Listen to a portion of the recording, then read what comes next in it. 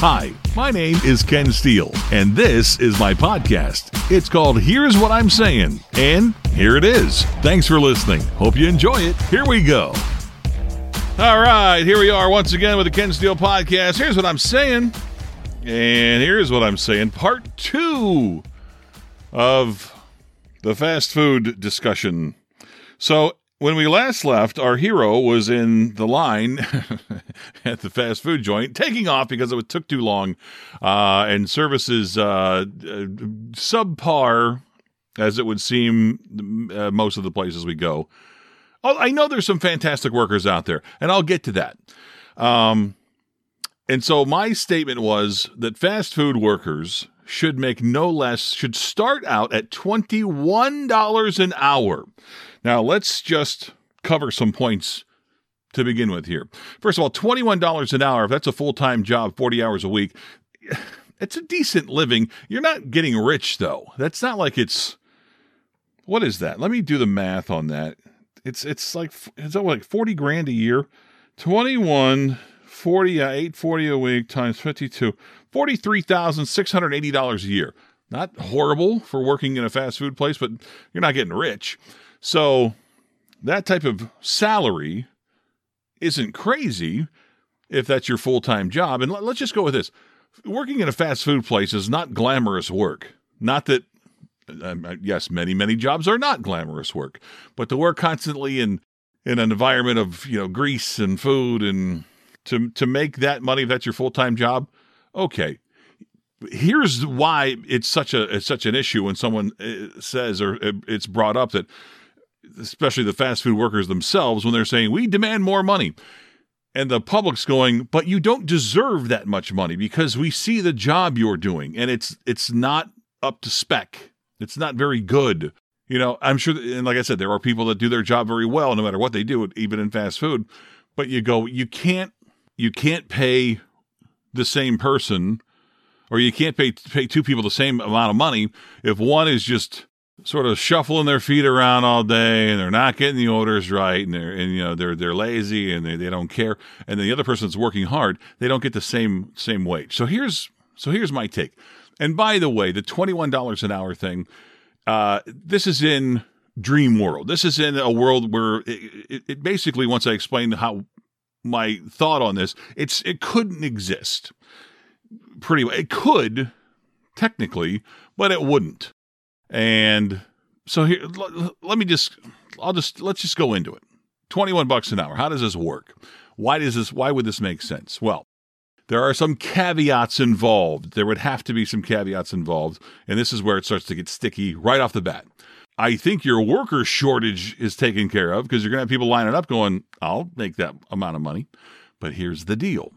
Every time you mess up as the fast food worker, every time you forget an item in the bag, every time you don't include straws or napkins or anything that makes the customer come back in and go, hey, I didn't get this. I got the wrong order. This is not good. And then let's take it up a notch on there. If the food's not good, if the fries are cold, if the burger's not made correctly, or if it just seems like it's been sitting around for forever and ever, so if the food is subpar, if the wait is too long, if I'm in line for over 4 or 5 minutes, now this becomes an offense, right? So any kind of error or mess up, and if it can be traced back to you as the worker, you lose $1 an hour. All right? So you're making $21 an hour. Somebody orders a couple double cheeseburgers and order of fries, and you throw in 1 double cheeseburger and an order of fries, and they come back in, they say, hey, you screwed it up.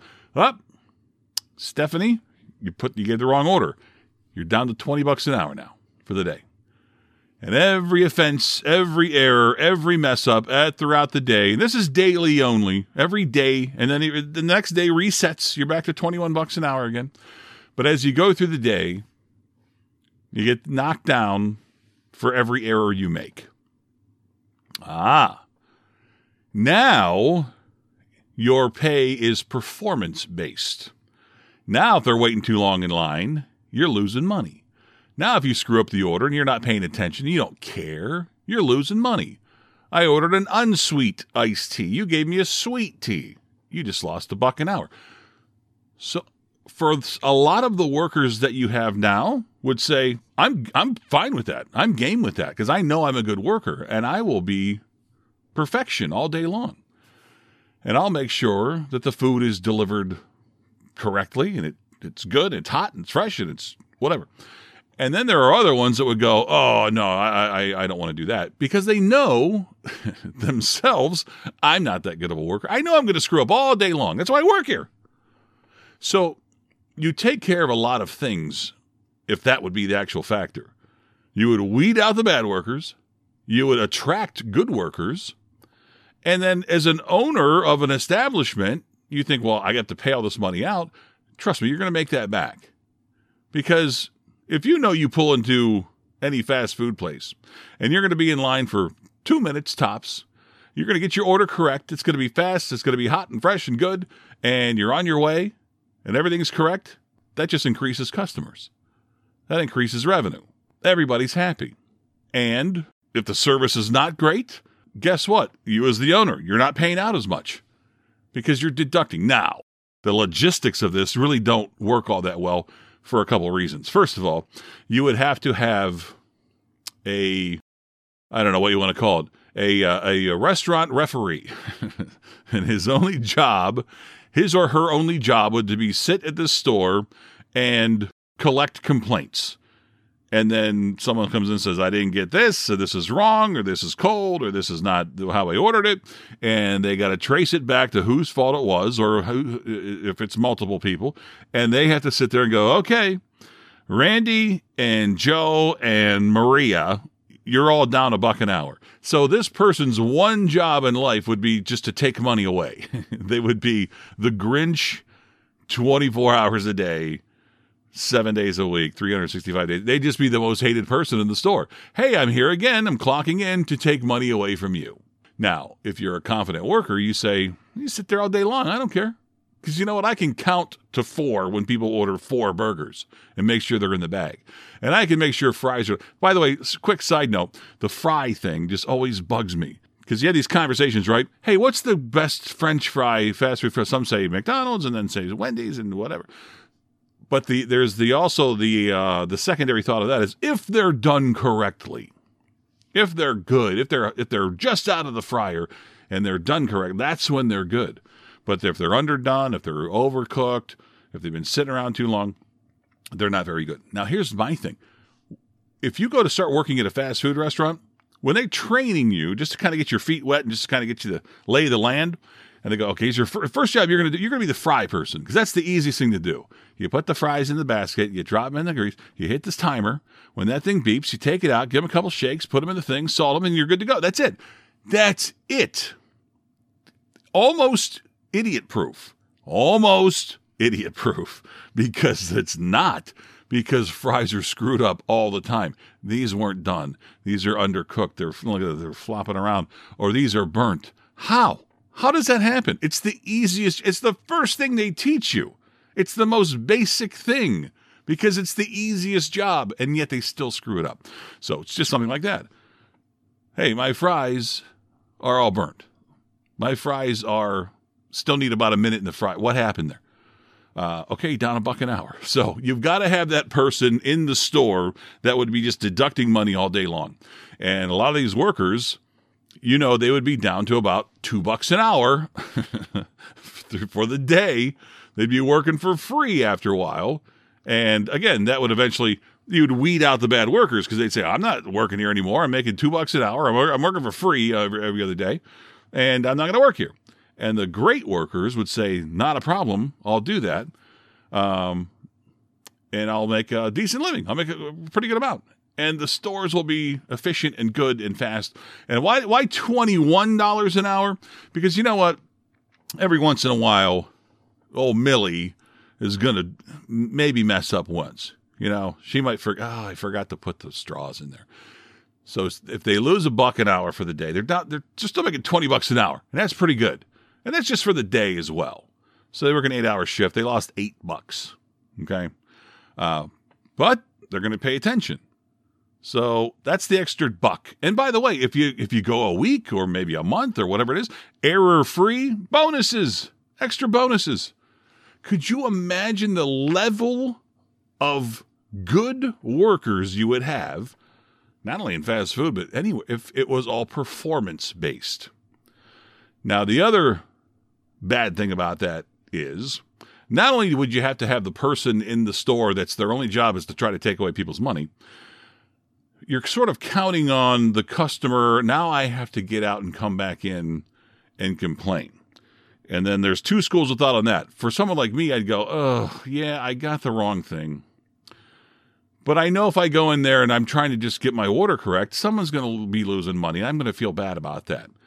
And so maybe I don't want to do that.